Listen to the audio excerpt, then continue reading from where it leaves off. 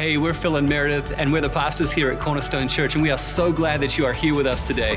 It's our prayer that this message is an inspiration to you, that it builds you up, that it stirs your faith right now in your today, as well as in the days to come. We believe that God has great things for you. God bless you. On your way down to your seats, why don't you go ahead and tell somebody that you were made to triumph. Tell them you were made to triumph. Go ahead and put it in the chat if you're joining online. Tell somebody else that you might not be in the room with right now that you were made to triumph. Last week, we started a new series here at Cornerstone Church called Joyful and Triumphant. And the reason that we're talking about this is because you probably don't feel this way.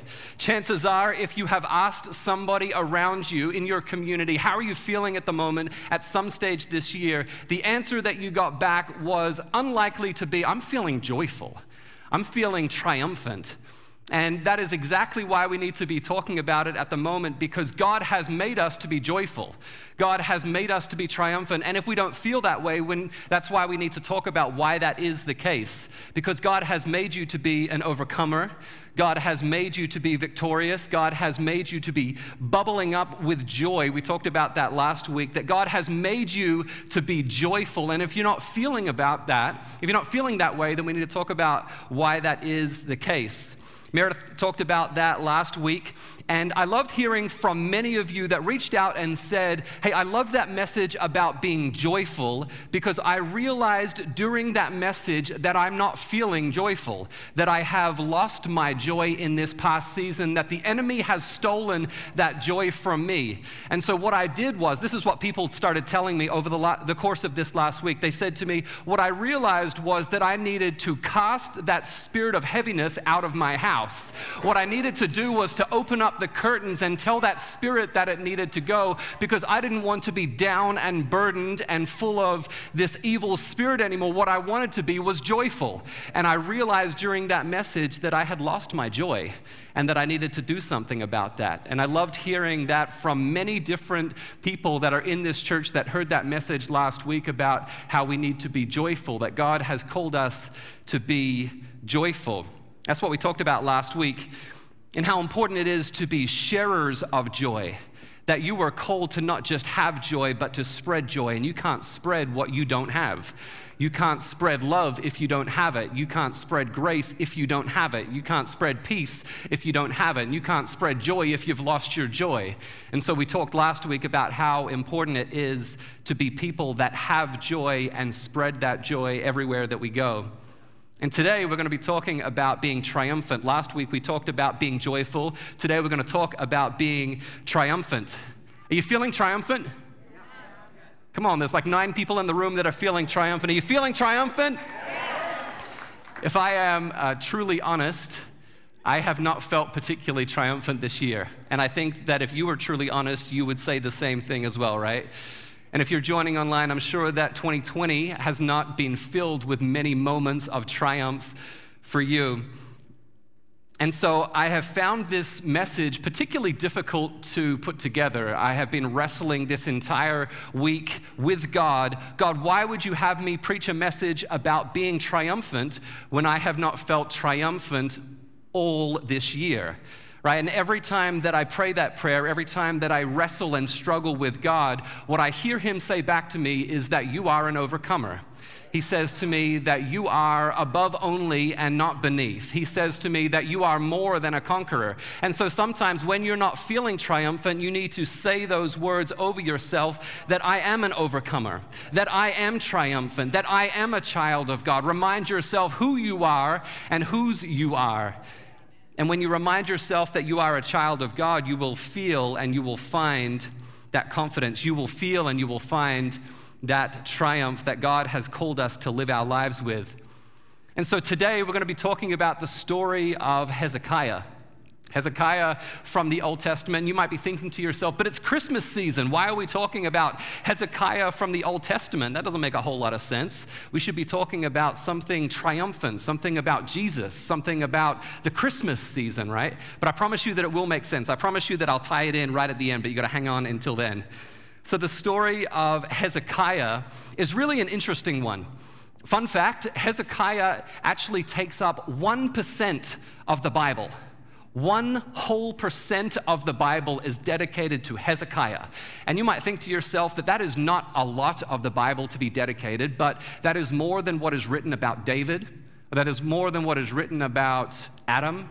That is more than what is written about Jonah or Noah, right? 1% of the Bible is dedicated to Hezekiah, but how much of what we know about the Bible is made up of what these other characters did? Many of us, if we were asked, who is Hezekiah and what did he do? We would think, well, I kind of have heard that name before. I think Hezekiah Walker is a worship leader that I might sing some of his songs, right? But I don't know exactly who Hezekiah was in the Bible. And so I want to change that today. I want to talk about Hezekiah because there's a story in particular with Hezekiah and Sennacherib that is written about 3 different times in the Bible. We read about it in 2 Kings, we read about it in 2 Chronicles, and we read about it in the book of Isaiah as well. And if a story is written about multiple times, then it's a big deal. Then we should pay attention to it because some stories are written about 1 time, very few stories are written about 2 times, and even fewer stories are written about 3 times. And so if there is a story that is written about multiple times, then we should pay attention to it, right? And so this is the story that we read about in 2 Chronicles chapter 32. The authors that wrote this story have different things that they want to emphasize. They have different things that they want to focus on, but it's essentially the exact same story that is written about multiple times. And so I want to read this from 2 Chronicles chapter 32 and verse 1, and it reads like this in the NIV. It says, "After all that Hezekiah had so faithfully done, Sennacherib, king of Assyria, came and invaded Judah. He laid siege to the fortified cities, thinking to conquer them for himself." But hold up, because we need to talk about some context right here, right? We just talked about a few really big names. We talked about Hezekiah, we talked about Sennacherib, and we can't learn what we need to learn unless we know the context that we need to know about these people. And so we know that Hezekiah is a king of Judah. Now, if you have grown up in church, if you've been here for a while, then this might not be for you. If you've been reading your Bible, then this might not be for you. But why don't you look to the person that is next to you right now and say, this is for you. This is not for you. This is for the person that's next to you, right? And so what we know is that Hezekiah is a king of Judah. So if we backtrack a little bit further, we know that there is King David, right? Many of us know about him. And then there was King Solomon, his son. And then after Solomon, Israel is broken into essentially the northern tribes and then the southern tribe of Judah. And what we know is that Israel, the northern tribes, never had a good king. Not one king was good in the northern tribes of Israel. And what we know is that Judah, the southern tribe, only had a few good kings, only had 4 good kings throughout the entire history of Judah. And Hezekiah was one of these good kings. The Bible says that he was righteous, that he lived upright, that he did what the Lord told him to do. And what is even more remarkable about this is when you consider who Hezekiah's father was. Hezekiah's father was a guy named Ahaz. And Ahaz was an evil dude. Ahaz did not do what was right in the sight of the Lord. He was not a righteous man. Ahaz became king and then essentially did everything wrong. Ahaz tried to destroy the temple. He filled up the temple with all kinds of debris. In fact, he closed the temple doors. He got rid of the Levites, who are essentially like the church staff, the people that helped proclaim the gospel, right? All of these kinds of things. And he built up all kinds of idols, and he told the people there in Judah, hey, let's worship these idols. He was not a good dude. And this is the family that Hezekiah grew up in. And so Hezekiah grows up, and then at the age of 25, his father Ahaz dies, and then Hezekiah becomes king at 25 years old. And Hezekiah could have decided to use the fact that he grew up in an evil environment as an excuse. He could have decided to use that as an excuse and say, well, my father didn't act right, my father didn't do right, but he didn't do that. Instead, what he does is that he dedicates the very first things that he does to turning everything around. His father did wrong, and Hezekiah did right. The Bible says that Ahaz spent 16 years filling up the temple with debris. And Hezekiah spends the first 16 days of his time as the king of Judah clearing out all of that debris. 16 days he spends clearing out the temple of debris. And when you think about 16 days, you've got to think about how much debris that actually must have been if it takes you 16 days to clear that out, right? Meredith and I spend a couple of days a year cleaning out our house. Like, we do clean regularly, but like just a couple of times a year we do, those deep cleans, like spring cleaning and winter cleaning, and we go through all of our clothes that we might not want anymore, and we donate them off to charity, and then we do the deep cleans, like, when you clean the bottom of the oven only a couple of times a year, or you might get all the way into the corners or you dust and do all that deep cleaning, right? You do the repairs that you don't normally get to, the honey-do list that, you might be making, and so we do that a couple of times a year. And even though we have 3 little kids, it has never taken us 16 days to clean out our house. When I think about 16 days to clean something, it's probably like that TV show, Hoarders, where someone has like the psychological mental illness where they just hoard things and they fill their homes with the stuff. From the floor to the ceiling, it's filled with stuff. That probably takes 16 days to clear out. And so Hezekiah spends the first 16 days of his reign clearing out the temple.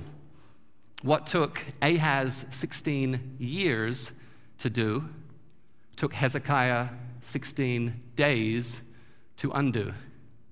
What took the enemy years to do in your life, God can take days to undo in your life. The addiction that took years to build up in your own life, God can turn around in a moment. The mental illness that has been building in your life because the enemy has been tormenting you, the evil mindsets that you have been building up in your life, God can turn that around in a moment because God stands outside of time. God stands outside of space. God is not bound by the same things that the enemy is bound by. God is not bound by the same things that you are bound by. And so what took Ahaz 16 years to do took Hezekiah 16 days to undo. That's some supernatural acceleration. That's the kind of anointing like when you're running downhill. That's the kind of anointing with the wind at your back. That's the kind of anointing that I want to live my life by. Not bound by time, but celebrating a God that lives outside of time and a God that lives outside of space.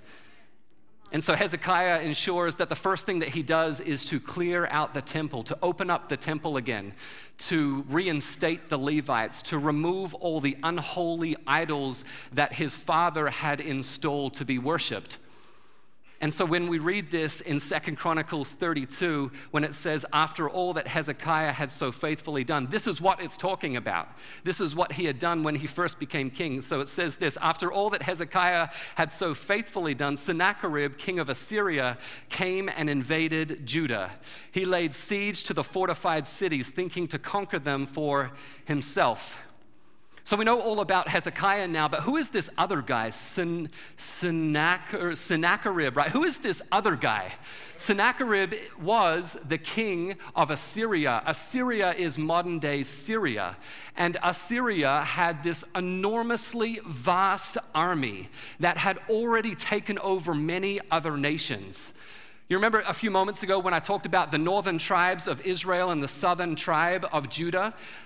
Assyria had already taken over the northern tribe of Israel and already taken that community and exiled them into Assyria. This is what he is doing. He is essentially trying to take over the known world. And so he has already taken over Hezekiah's brothers and sisters in the northern tribe of Israel, and now he is coming after Judah as well. He is coming after Jerusalem, which is where Hezekiah is.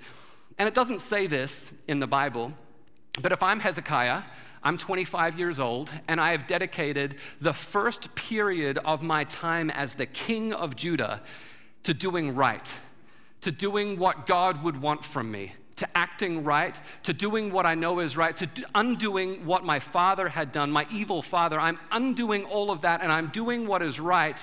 And then it says this is the repayment that Hezekiah receives. After all that Hezekiah has so faithfully done, Sennacherib comes to invade.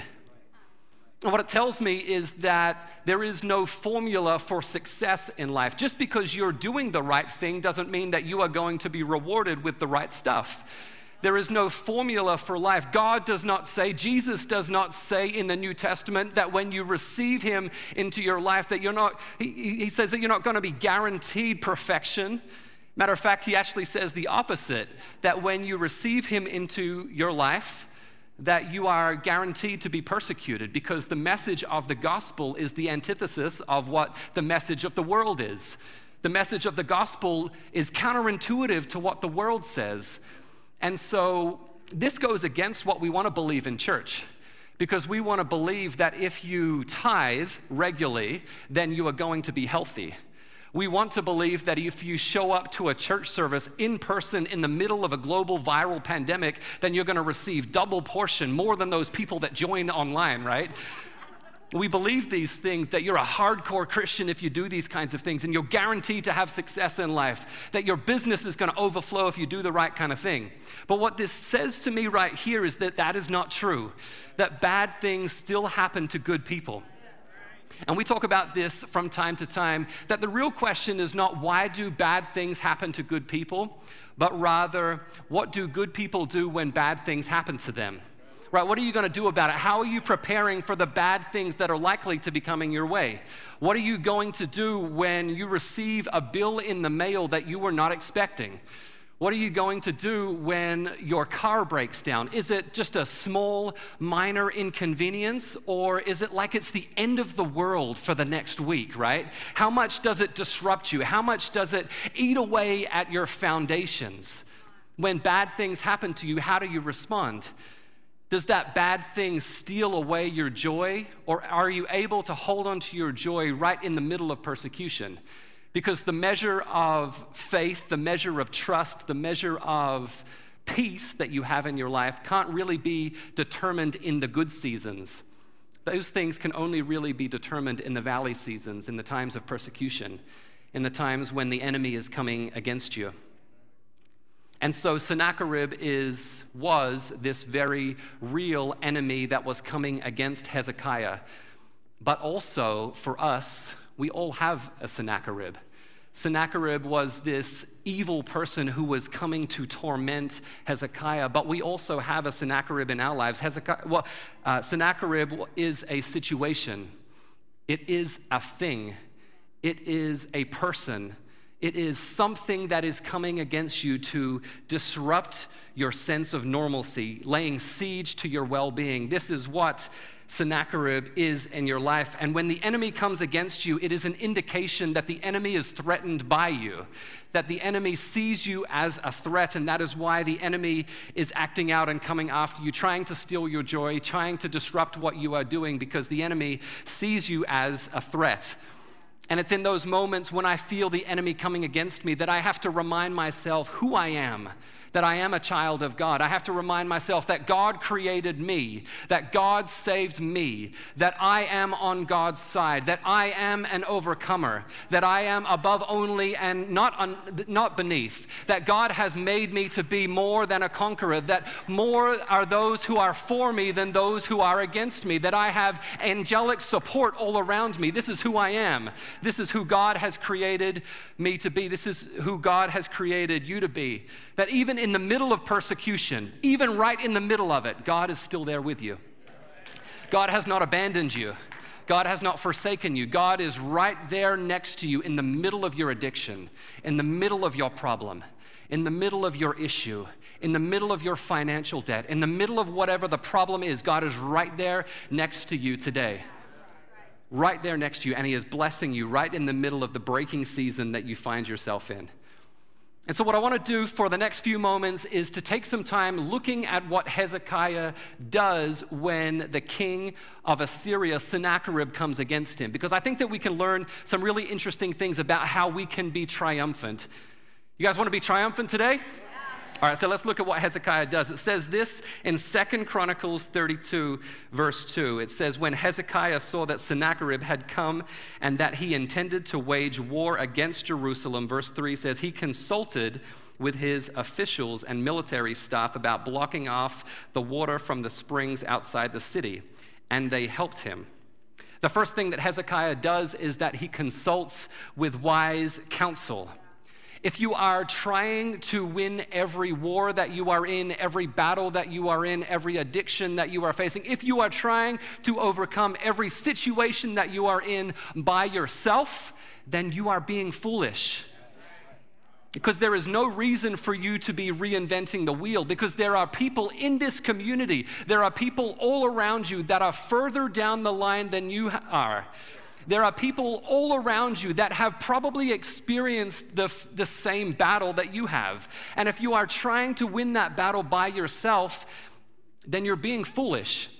That's one of the reasons that Meredith and I have decided to assemble a board of advisors, people who are further down the line than we are. That's a nice way of saying people who are older than we are, who have more experience and wisdom than we do. We haven't led at this level for a long time, and so we want to surround ourselves with wise counsel to make sure that we are learning from other people's experiences, to make sure that they are helping us see blind spots that we may have. And we are so excited to be announcing who this this board of advisors is next month. We can't wait to roll out these names. We've loved having conversations with them. We can't wait to let you know who this team is that's going to be helping advise Meredith and I as we keep leading this church into the future. We can't wait to let you know about how we have been consulting wise counsel as we continue to make our decisions. And so if you are surrounding yourself with people that just encourage you, then you're missing part of the conversation.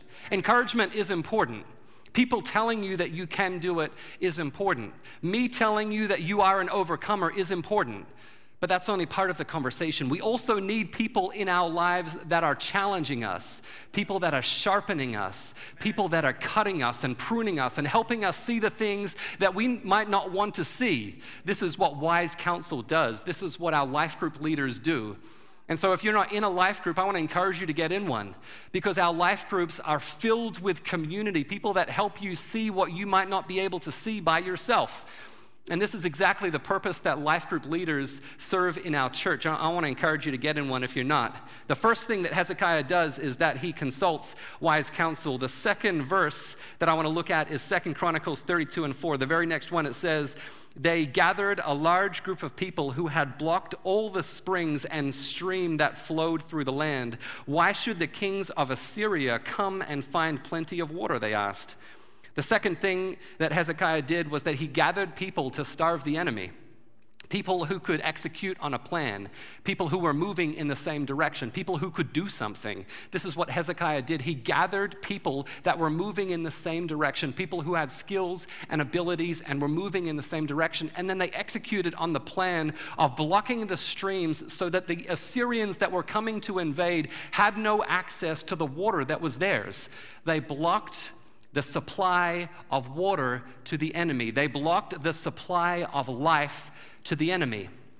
And we've got to ask ourselves the same question today. What am I doing that is feeding the enemy in my life? Either intentionally or unintentionally, you are probably doing something that is feeding the enemy that is in your life.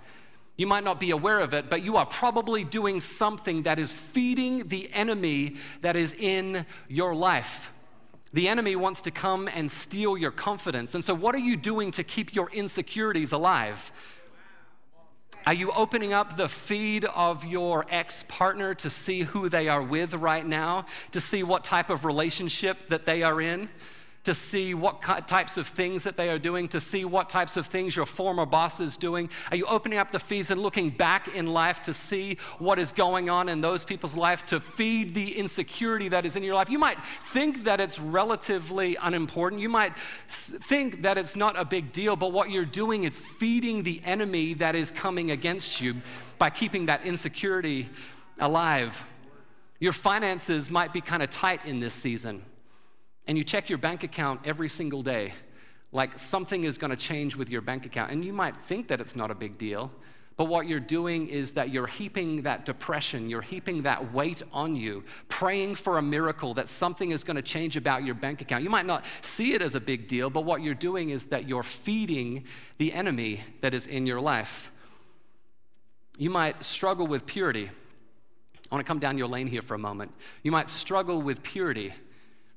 And when you open your Instagram, you see those recommended videos, where people might not be wearing too much clothing, and you tap on the video and you think, well, it's not that big a deal because this is social media, this is Instagram, this is Facebook, this is not like hardcore pornography, and so this is not a big deal because this is on social media, so it's not that big a deal, right? But what you're doing is that you're opening the door and you're feeding the enemy that is wanting to come against you. You're opening the door, you're giving life to the enemy that is coming against you. You might struggle with anxiety, and you, for 24 hours a day, leave your TV on the news that wants nothing more than for you to live in anxiety. This biased, driven media that wants you to be filled with ulcers. And you spend your time focused on the media and what the media says about the world, rather than filling yourself with the hope-filled, transformative power of the gospel. And you might not think that it's that big a deal because it's important to stay informed, right? And it is, but not at the expense of your own peace, not at the expense of what God is trying to do in your life, not at the distraction of what the gospel is saying that we should be focusing our time and attention on. And so the second thing that Hezekiah does is to gather people and to starve the enemy, cut off the supply that the enemy is going after. Surround yourself with people that are giving life and cut off the supply to the enemy. The third thing that he does, we read about in 2 Chronicles 32:5. It says, then he worked hard repairing all the broken sections of the wall and building towers on it. He built another wall outside that one and reinforced the terraces of the city of David. He also made large numbers of weapons and shields. The third thing that Hezekiah does is that he rebuilds walls, that he repairs the issues in his own defense. He builds armory, he builds weapons and shields and all of these kinds of things. This is what he does. And I'm not going to go too deep into this one. I just want to read about what Paul writes to the church in Ephesus, because Paul says it far more eloquently than I ever could. But it says this in Ephesians chapter 6 about the armor of God and how we should be putting it on daily. He says this, finally, be strong in the Lord and in his mighty power. Put on the full armor of God so that you can take your stand against the devil's schemes. For our struggle is not against flesh and blood, but against the rulers, against the authorities, against the powers of this dark world, and against the spiritual forces of evil in the heavenly realms. Therefore, put on the full armor of God so that when the day of evil comes, you may be able to stand your ground. And after you have done everything to stand, stand firm then with the belt of truth buckled around your waist, with the breastplate of righteousness in place, and with your feet fitted with the readiness that comes from the gospel of peace. In addition to all this, take up the shield of faith, which will extinguish all the flaming arrows of the evil one. Take on the helmet of salvation and the sword of the Spirit, which is the word of God. We are to clothe ourselves in the armor of God daily. Not just once when you were young and grew up in church and heard about the armor of God, not just doing it then, but do it daily. Daily clothe yourself in the armor of God. That's what he calls us to do. That's how we build our defense. That's how we build up the armory that will take out the enemy. The fourth thing that we read about is from 2 Chronicles 32:6. We see that he appointed officers over the people and assembled them before him in the square at the city gate and encouraged them with these words, be strong and courageous. Do not be afraid or discouraged because the king of Assyria and the vast army with him, for there is greater power that is with us than with him. With him is only the arm of flesh, but with us is the Lord our God to help us and to fight our battles. And the people gained confidence from what Hezekiah, the king of Judah, said. The fourth thing that Hezekiah did is that he encouraged himself. When the enemy is coming against you, you have to encourage yourself in the Lord. You have to repeat the promises that God has made over your life. You have to repeat the promises that God has made over your family. And you might not know what some of these promises are. I want to encourage you to do this. Put yourself into that scripture right there. Say, I am strong. and I am courageous. I am not afraid or discouraged because the enemy and the vast army that is with him is coming against me, because greater is the power that is with me than the power of the enemy. Put yourself into that scripture. Encourage yourself in the Lord. And it's not surprising that just when Hezekiah is doing this, just when Hezekiah is encouraging his people, the people of Judah, just when he is building them up and building their confidence, this is exactly what the enemy goes after. Exactly what the enemy goes after. The messengers that come from Assyria start ridiculing the people of Judah, and they start making fun of everything that they have done. They start criticizing them. They start saying, "You're foolish. You people can't win this battle. You people have no chance of overcoming us. Don't you see everything that we have done? I see you with your few people in your army. I see your small amount of wall rebuilding that you're doing, but you have no chance. Your God is nothing. Your people are nothing. Your defenses are nothing. We will overcome you." So much so that the king of Assyria, Sennacherib himself, writes a letter to Hezekiah. And Hezekiah receives this letter. And this is the fifth thing that Hezekiah does. He receives this letter and he does this. We read about this in 2 Kings. It also talks about this in the book of Isaiah. The thing that Hezekiah does is that he gets Isaiah with him and he prays. It says this about Hezekiah in 2 Kings chapter 19. It says, Hezekiah received the letter, this is the letter from Sennacherib, from the messengers, and he read it. Then he went to the temple of the Lord, and he spread it out before the Lord. And Hezekiah prayed to the Lord, "Lord, the God of Israel, enthroned between the cherubim, you alone are God over all the kingdoms of the earth. You have made heaven and earth. Give ear, Lord, and hear. Open your eyes and see. Listen to the words Sennacherib has sent to ridicule the living God. It is true, Lord, that the Assyrian kings have laid waste to these nations and their lands. They have thrown their gods into the fire and destroyed them, for they were not gods, but they were only wood and stone fashioned from human hands." And verse 19 says, "Now, Lord our God, deliver us from his hand, so that all the kingdoms of the earth may know that you alone are God." This is Hezekiah's fifth response, and this is his supernatural response. This is his spiritual response. He probably should have done this first. He does all kinds of other things first. He assembles people around him, wise counsel, all of those different things, and then he prays. He gets together with the prophet Isaiah, and he prays. It doesn't matter the order necessarily. The point is that Hezekiah prays, and he gets the message of Sennacherib, which is representative of the issue that we face in life, and he spreads it out before the Lord, and he worships God, and then he asks for help. He takes the issue that is in his life and he spreads it out before the Lord. He worships God, and then he asks for help.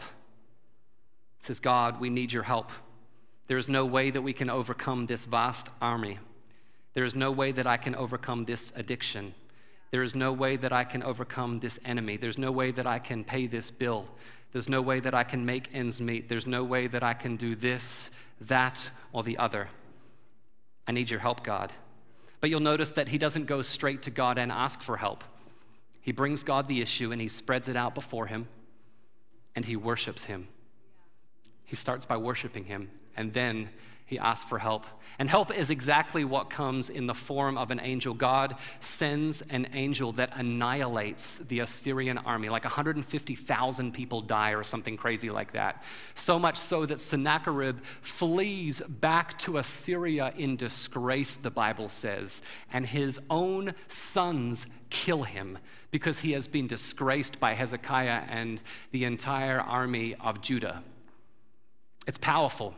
But what it tells me is that natural strategy is good, natural strategy is important, but what changed everything was when Hezekiah prayed.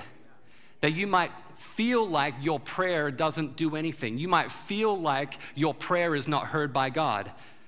But what this scripture tells me is that God hears prayers, that God is moved when we pray, that God responds when we pray, that God cares about our needs, that God sees you right where you're at, that God sees your needs, that God sees your wants, that God cares about you deeply, that God is moved by you. You might feel like my prayers don't change anything, but God is moved by you. God is moved by what you care about.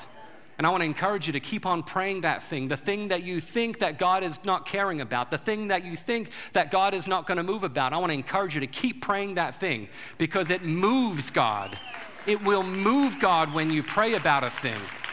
That's what we see when Hezekiah prays. The prayers of a righteous person avails much. That's what the book of James says. And so what we see is that Hezekiah is able to win this crucial battle against Sennacherib that brings all kinds of wealth and fame and accolades in his direction. Other nations that had been nervous, that had been fearful about the king of Assyria are now celebrating Hezekiah and everything that the God of Hezekiah had done, because the God of Hezekiah had now removed what was a common enemy for all of these surrounding nations. And so Hezekiah becomes a big deal. Hezekiah becomes celebrated. People from all around the region starts bringing wealth, gold, and all kinds of other things in his direction and celebrating him because of the battle that God had won for him. But even more than the wealth and the safety and the accolades and the peace, even more than all of those things, Hezekiah receives something far more valuable. And we read about it in the book of Matthew, chapter 1, verse 9. It says this: Uzziah, the father of Jotham, Jotham the father of Ahaz, and Ahaz the father of Hezekiah. This is the genealogy of when Jesus enters into the world. And we see Hezekiah's name mentioned right there. This is the genealogy, when you take a step back, that you can see that starts with Abraham and works through all kinds of different people and then finishes with Jesus, the Jesus that enters into the world. There's your Christmas tie-in. I told you that you'd get one. This is Jesus who enters the world as a triumphant king. He comes as a baby, but he's a triumphant king. And so he enters into the world through the lineage of Hezekiah. If Hezekiah had not won this battle, he wouldn't be mentioned in the lineage that brought Jesus into the world. It wasn't just the battle that he won in this moment. It entered him into the lineage so that he would be named amongst the kings that brought Jesus into the world. And what we know when we take a step back, we can see that there's Abraham and we can see that there's Jesus. What we find is that Hezekiah is right about the middle. And Hezekiah didn't know that at the time. He just won one single battle. But what he knew through the prophets that had surrounded him at that time was that there was going to be a Messiah that would be coming into the world, and they were still waiting. He had won that battle, but they were still waiting on the Messiah that was coming. And so we find him right in the middle of this lineage. And it's right in the middle that you can often lose your hope, when you're right in the middle, because you're waiting on the Messiah to come. You're waiting on the answered prayer that you've been praying. It's right in the middle that it's the easiest to lose hope. Hezekiah wasn't out of the woods yet. And I feel that that in some ways defines the year that we have been having. At one stage of this year, when the virus was first hitting, we were lost in the woods. We didn't know which direction to move, right? People are scrambling. People are trying to pivot all over the place. We don't know which direction to move. We're lost in the woods. But what I've been hearing God say is that you might still be in the woods, but what I've been able to hear recently is the sound of the road. You might still be in the woods. You might not be out of the woods just yet, but you can hear the sound of the road. And if you keep moving in that direction, if you keep standing, if you keep moving, you won't just be able to hear the sound of the road, you'll eventually be able to see the road. And eventually you'll walk your way out of the woods that you've been lost in if you keep on standing. If you don't quit, you can't lose. If you keep on moving, you can't lose. If you keep moving in the direction, if you keep moving in the sound of victory, you will experience that victory. So don't quit. Don't give up now. I know that you're tired. I know that you feel bloodied. I know that you feel like you're losing. I know that you feel like this has been a difficult year, but keep standing. Keep moving. You might feel like you have been in a battle where some of your teeth have been knocked out, where you've been bloodied. You might feel like you're in the 11th round, but you're still standing. You are still an overcomer. You will still experience triumph if you don't quit. If you keep moving in the direction of the sound of triumph, you will experience that triumph for yourself because you were made to triumph. If you'll stand with me, I want to pray this over you, church. God, I thank you that you have made us to be more than conquerors. I thank you that you have made us to be overcomers. I thank you that you have given us victory after victory after victory. I thank you for wise counsel that surrounds us. I thank you that we are able to starve the enemy. I thank you for the spiritual armor that we can put on ourselves daily. I thank you that we can encourage ourselves with the promises that you have made over us, that we can encourage ourselves with the promises that you have made over our family. And I thank you that we can pray to you, that we can come to you with the issues that we are experiencing, the hopelessness that we feel, the burdens that we are carrying, and we can lay them out at your feet, and that we can worship you in this place, God. I thank you that you are turning in our direction. I thank you that we are not lost in the woods anymore, but that we can hear the sound of triumph. And I thank you that we are still standing. And I thank you that you are helping, that you are bringing help in our direction, supernatural, spiritual, divine, victorious help. We're thankful, God, that you are the creator, that you are the savior, that you are the restorer, that you are our hope, that you are faithful, that you have made a way where there seemed to be no way. When we seem to be lost, that you created the path that we would need to pursue, that you have opened the doors that needed to be opened, that you have restored the relationships that needed to be restored. When it seemed like there was no hope, you brought hope. And we're thankful, God, that we have been made to triumph, that you have created the way for us to experience triumph today.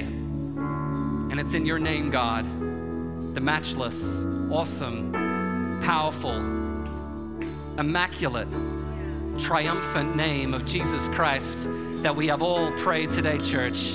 Amen.